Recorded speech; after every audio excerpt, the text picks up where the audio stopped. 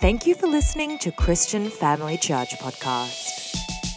Here at CFC, our mission is to live and communicate the power of the gospel of our Lord Jesus Christ to the world around us. From wherever you're listening, we hope you'll be encouraged by this week's message.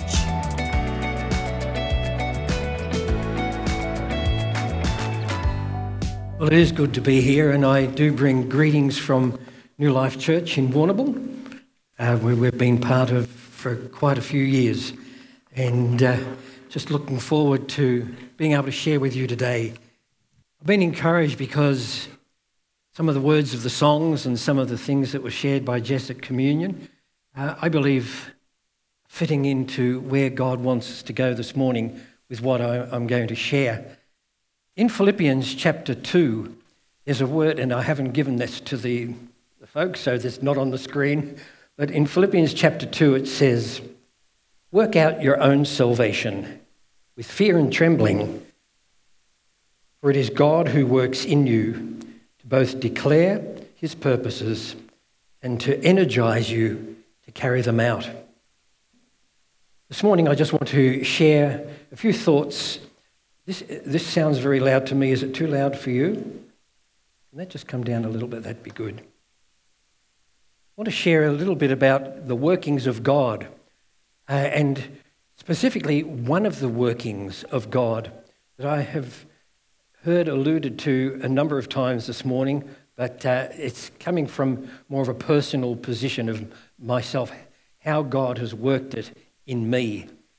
I came to know Jesus when I was 11 years old, and over those years, he has worked in my life. Derek Prince says this: "It's tremendously important in the spiritual life what we focus our mind on. We can't think right and live wrong. We can't think wrong and live right. As a man thinks in his heart, so he is. So the decision to think on the right things is critical." Thinking on the right things is critical.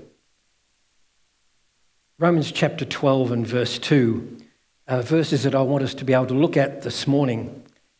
It says, "Do not be conformed to this world, but be transformed by the renewing of your minds, so that you may prove what is the good and acceptable and perfect will of God."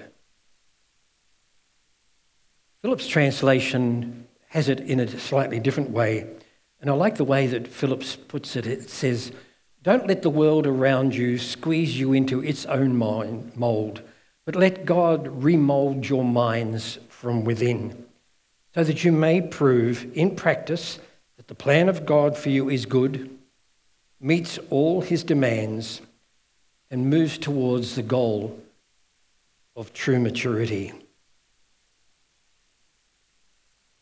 Let God remould your mind from within. In the Old Testament, we have the words that a lot of people would know quite well from Proverbs chapter 3, where it says, "Trust in the Lord with all your heart and lean not on your own understanding.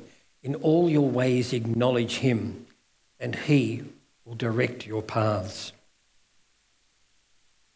What I see when I look at Romans chapter 12 and when I even think of those words from Proverbs is that it is necessary for God to be able to remould our minds.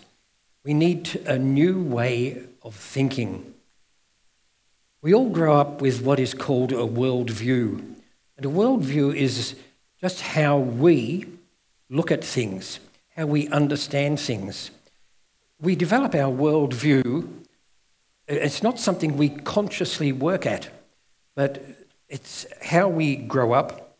It's absorbed from our family life, from our friends, from our school life, from church, events that happen in our lives. Our cultural environment that we grow up in creates unconsciously within us. We're not aware we develop this worldview, but each one of us has a way of looking at things. In the Old Testament, It's referred to as leaning on our own understanding. But it's how we see things. To explain it in a practical way, I grew up in a very strong evangelical biblical church, and I'm thankful for what was built into my life over the years. But I grew up in a denomination, not the CRC. I grew up in a denomination that believed that the gifts of the Spirit and miracles died out when the church got their Bible. And so that was my worldview in those situations. That's how I thought, well, when I saw people who said they were baptized in the Spirit and they spoke in tongues, I said, well, that's not for today. That's of the devil. That's where I was thinking from my own mind. And then God baptized me in the Spirit. And I spoke in tongues. And I laid hands on people and they were healed and they were delivered. I thought, this is contrary to what I believe. How can this be happening? And this is how it worked for me.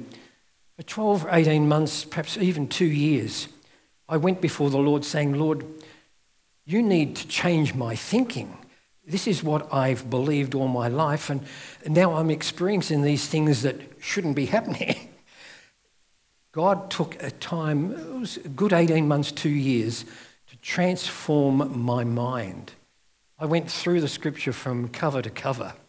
I said, Lord, I have to be convinced that what I'm experiencing and what you've done in me is right, because it was contrary to my worldview. And so God had to remold my mind from within. He had to change the way I thought about it. And it's that change that takes place in us that I really want us to think about this morning. Jess talked about it at communion time, where she was struggling understanding one particular aspect, and God brought revelation to her, an understanding. And that's the change that I believe I just want to be able to share with you this morning. The renewing of our minds is absolutely essential, but how does it happen? How does God remold our minds? Well, I'm convinced of the way that he did it for me. And in Psalm 119 and verse 130, it says, the entrance of your word brings light. It gives understanding to the simple.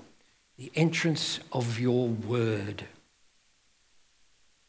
In Romans chapter 10, we have faith comes by hearing, and hearing by a word from God. So change, I believe, only occurs because of an action of God. God does something. I can't change my mind. I can't do it myself. I want to explain it in this way to you. In 2 Corinthians chapter 4, Paul writes, if our gospel is veiled, it is veiled to those who are perishing, whose mind the God of this age has blinded. And Paul uses two very important words here. He talks about being veiled and being blinded. The word veil means to cover, to put a covering over, to conceal, to throw something over it. And so what we see here is, first of all, the enemy has thrown a cover over the minds of people. And then he uses the word blinded. And that means to obscure with smoke, to blind or to darken. You see, it doesn't matter how bright the light is. If you're blind, you can't see it. You could be surrounded by tremendous manifestations of God's glory and blessings. There could be miracles happening in front of you, but if you're blind, you won't see it. And that, I believe, is what we see in the lives of the Pharisees and the scribes. They were seeing the same things that everyone else was seeing. They were hearing the words that everyone else was hearing. But Jesus said they're blind. They're blind leaders of the blind. They didn't see it because their minds were darkened. There was a cover over their thinking. The easiest way to understand it I brought my camera along, and this is certainly how I understood it.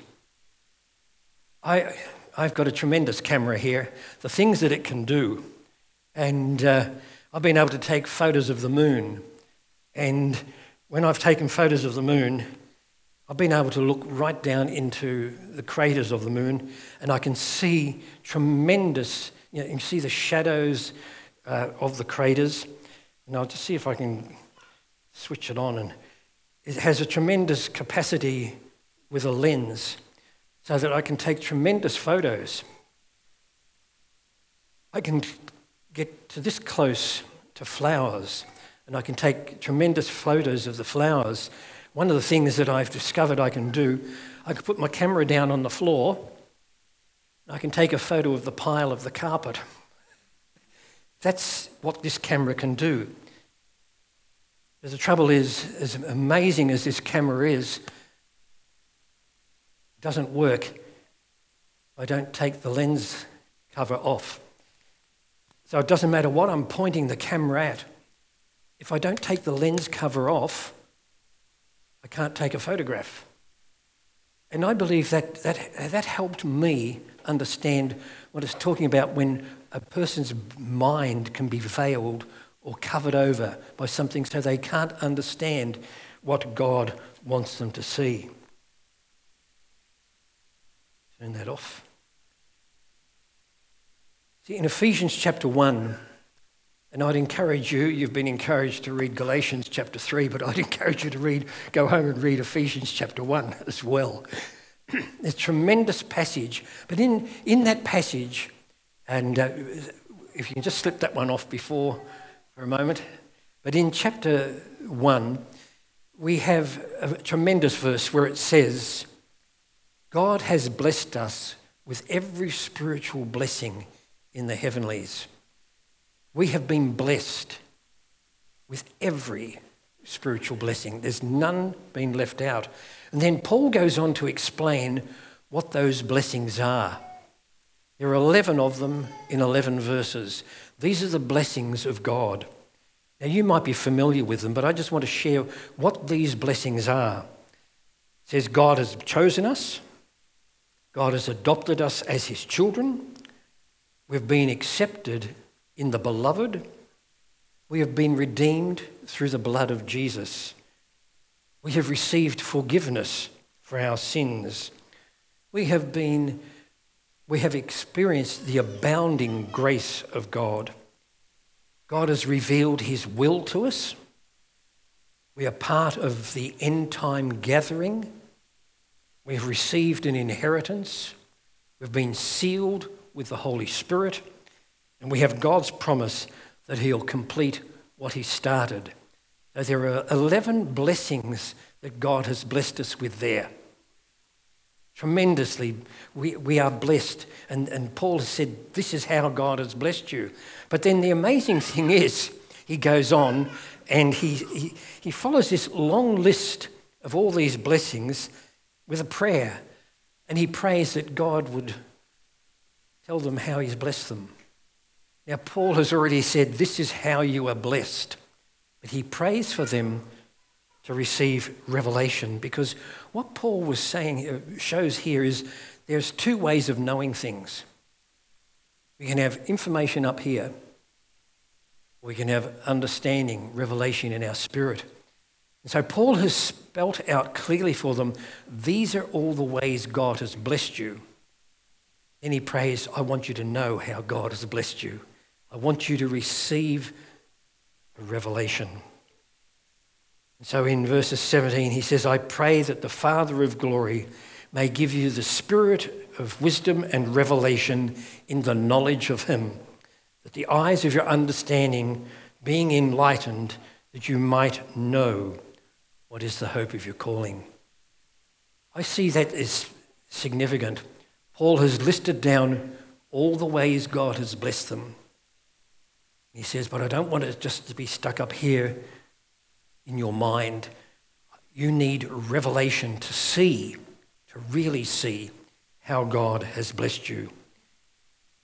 When Paul spoke of being enlightened, he used a Greek word which is photizo. And it's where we get photo and photograph from. It's the same word that our words for photography and photograph comes from, photizo. And photizo means to let the light in, to be illuminated. So Paul was saying, you might have this information up here in your mind.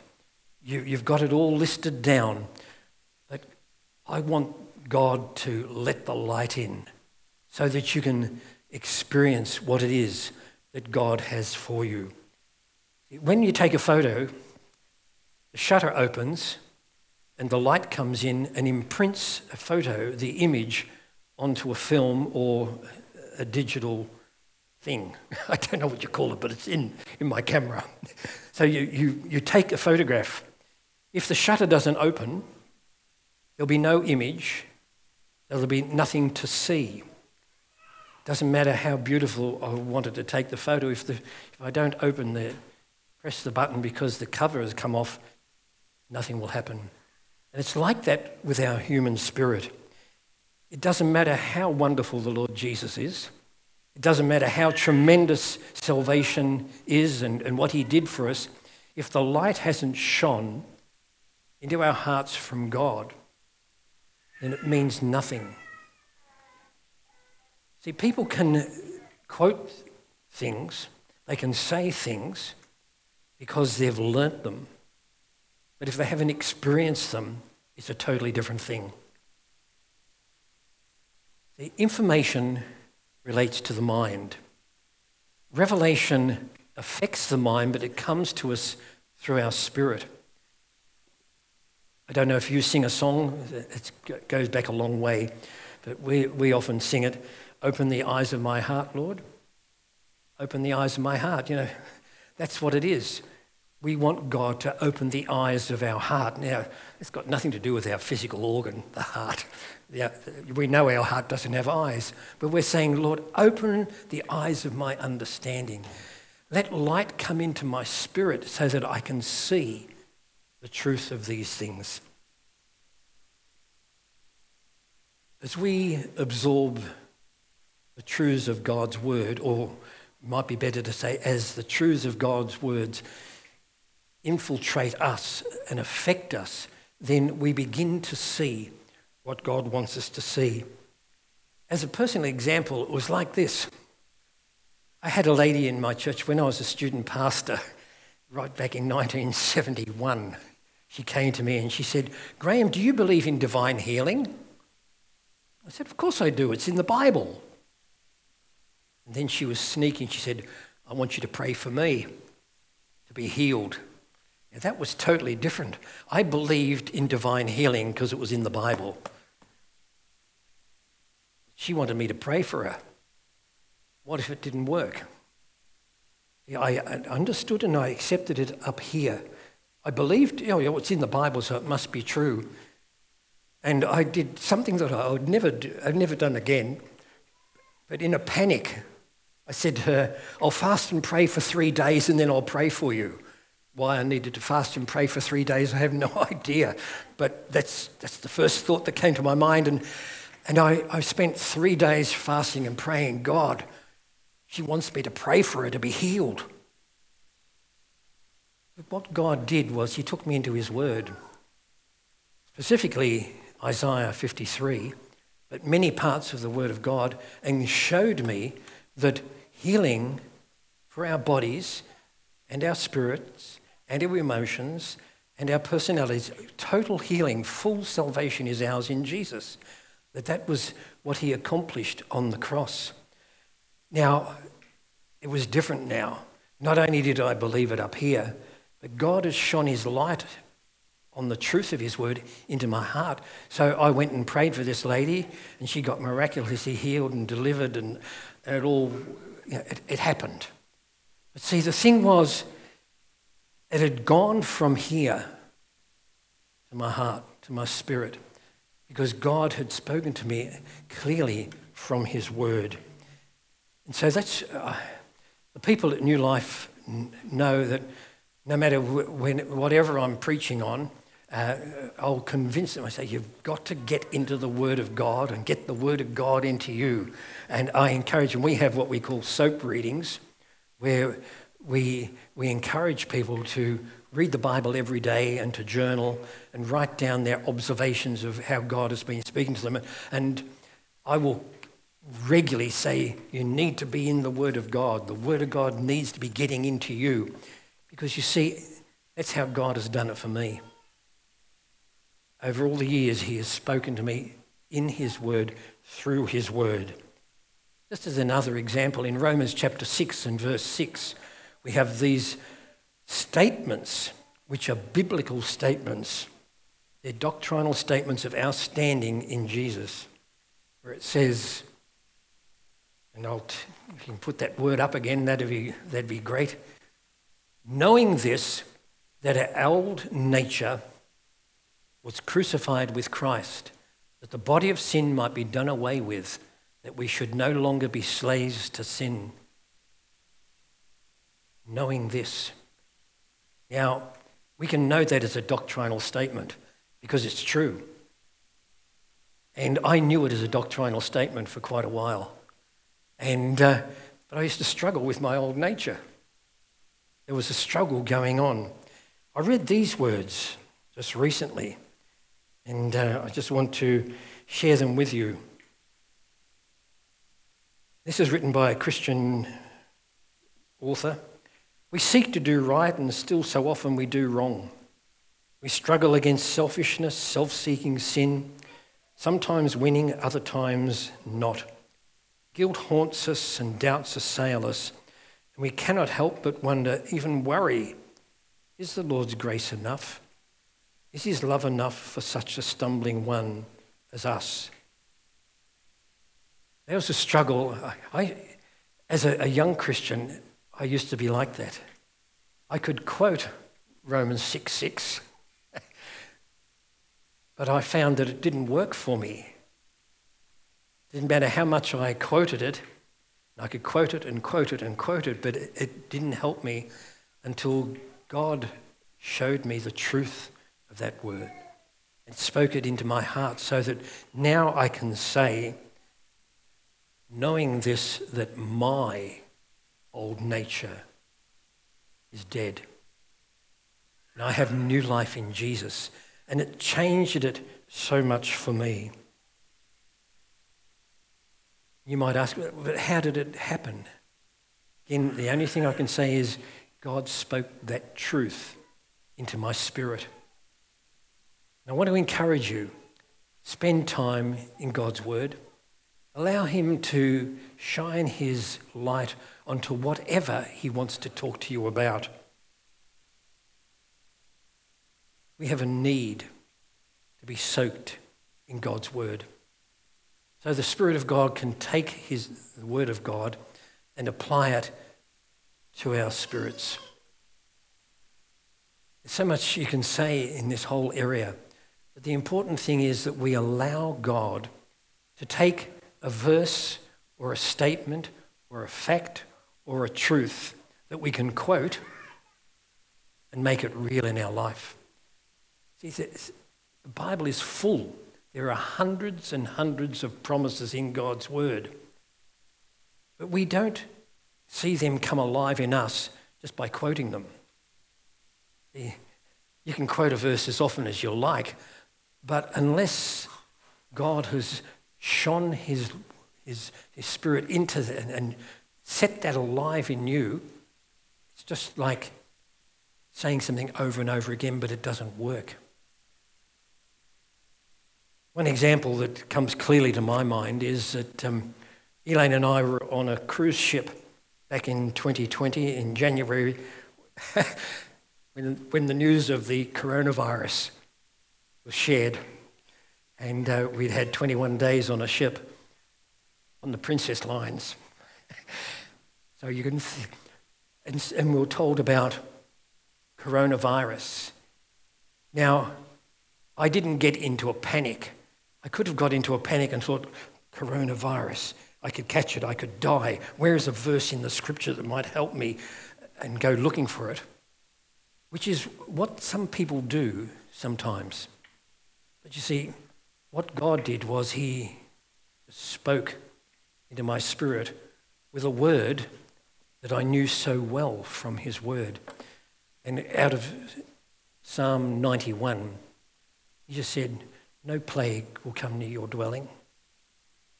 And it was so strong, I didn't have to work myself up into it. I didn't try to convince myself. God said, no plague will come near your dwelling.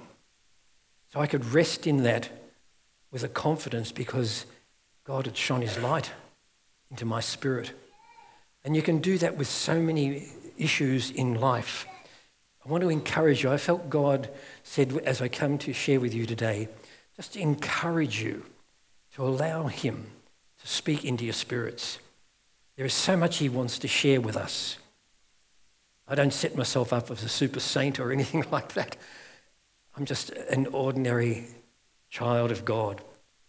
But God wants to share his word with every one of us so that it's alive. Because you see, the word of God is alive.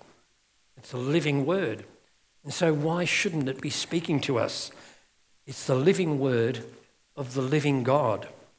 And it pulsates with life, his life. And that life is limitless and eternal.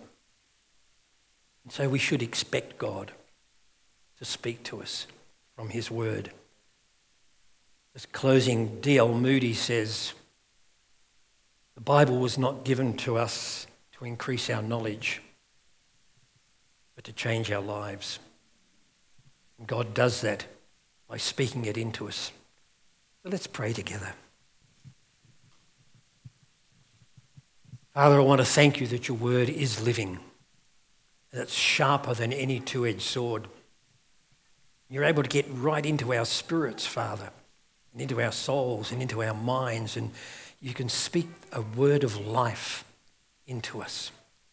And I thank you, Father, that's what you delight to do, because that's who you are, the God who has made himself known to us.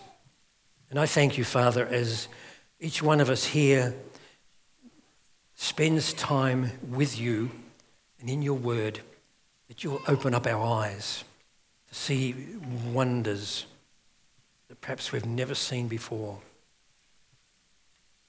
Thank you, Father, that you say in your word, how beautiful are the feet of those that bring good tidings. And Father, you want us to be that kind of person, not just to quote a scripture, but to bring good tidings, living words to people. And I thank you in Jesus' name. Amen. Thank you for the opportunity to be able to share with you today. And I don't know whether, because I don't know you, so I don't know if there's anybody here who's never met Jesus yet. But I want to encourage you, if you've never come into a relationship with Jesus, he wants to draw you into that relationship today. If you need prayer in any way, then please come forward. There's a team here that will pray for you, that God would touch you in the area that you need to be touched. But let's close with a time where we can worship God and thank him for what he's done.